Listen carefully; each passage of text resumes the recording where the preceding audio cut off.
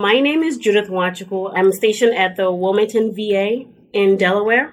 My role here is clinical pharmacy specialist. My area of specialty is mainly infectious disease and hematology and oncology.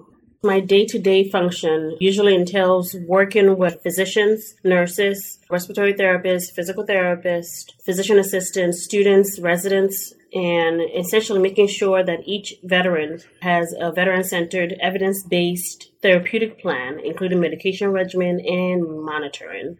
To me, I think integrity encompasses honor, trust, respect, and the expectation to do the right thing. My core values and just the passion that I have for what I do and the service that I provide basically drives my daily activities. I personally don't believe in mediocrity, so for that, I do my best to make sure that the quality of service that I provide speaks for itself. My veterans have essentially entrusted me with their lives to make sure that their medications are appropriate for their specific diseases. So likewise, my colleagues who I work with also entrust me with assisting them to make sure that we provide exceptional care for the veterans. When I think about fostering a culture of integrity, specifically given recent headlines surrounding the VA, I think it is very important and quite beneficial to all veterans, whether they receive their care from the VA or not, to foster that culture of integrity whereby our veterans know that the individuals who serve them will do the right thing by them every single time. The same applies to American taxpayers as they also contribute the funds needed to manage federal government programs.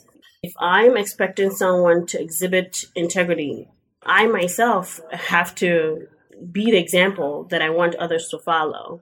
My father once said to me, this was before I went into pharmacy school, said, whatever you want to be in life, just be the best at it by just doing your best. And it stuck with me like glue. And that's what I try to do.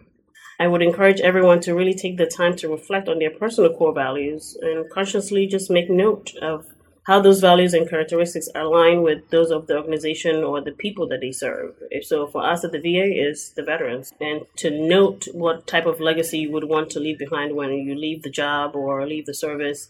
What do you want people to know you for? What do you want people to know your work for?